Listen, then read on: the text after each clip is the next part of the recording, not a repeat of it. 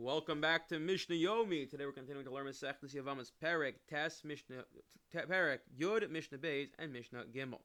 We were discussing two scenarios. Scenario number one was where a single witness says your husband died, so Bezdin says to this lady, we assume you're going to do your due diligence and we'll let you remarry based off the single witness. However, if this witness turns out to be wrong and the husband's still alive, then she's had a lot of trouble, as we learned in the previous Mishnah. The second scenario we ended off the Mishnah was when two witnesses come and say your husband died, then she's allowed to believe them, doesn't need Bezdin to tell her to believe them, and in the event that these witnesses are wrong, she doesn't have a problem. Again, she has to leave the second husband, or not really her husband, but she doesn't have all the problems because she listened to two witnesses, and we always believe two witnesses. So Nisis al pi Bezdin, Teitze. In the event, Bezdin says you can remarry because one witness comes along. We're believing this one witness, this special dispensation, and the husband shows up. The first husband shows up. Teitze, she has to leave both of them.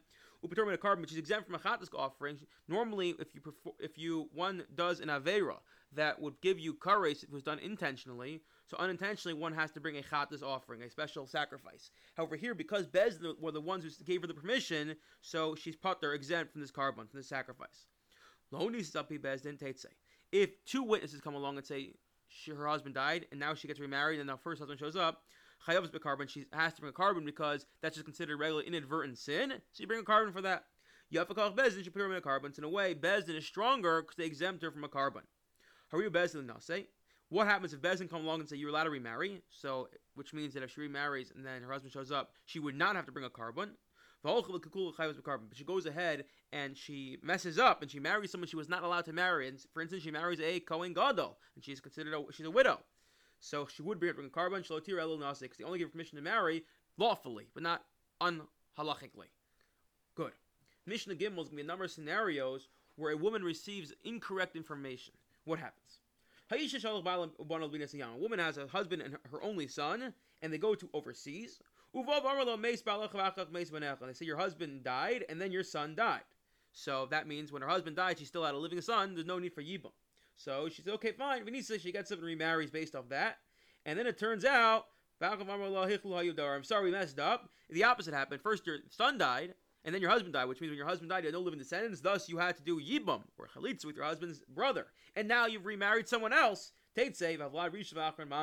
She must leave this new husband, and any children she had before she found out, and certainly after she finds out, are considered mamzerim, illegitimate. Another case. They said your child died, then your husband died. But it's Yevamos, so she does yibum with her husband's brother. No, it's actually the opposite. The husband died before her child, which means that when her husband died, she was not childless, so she's not allowed to marry her husband's brother. So, she must go out with Vlad Rishon V'Achron Mamzer. And any child she had before, and certainly after she finds out, is considered a Mamzer. Another case.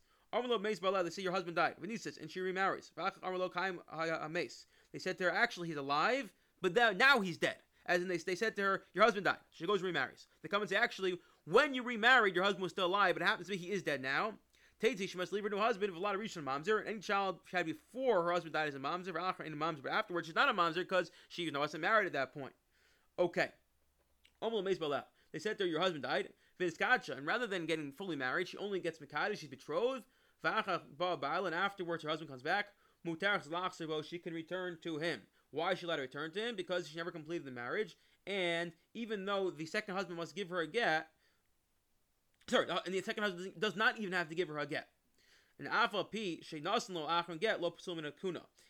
the later husband does give her a get, it's not disqualified from marrying a Kohen, since this is not a real get, it's a meaningless get. He didn't have to give it to her, so if he does give it to her, it's meaningless, and she can still marry a Kohen in the event that her first husband dies, because she's not considered a grusha, a divorcee.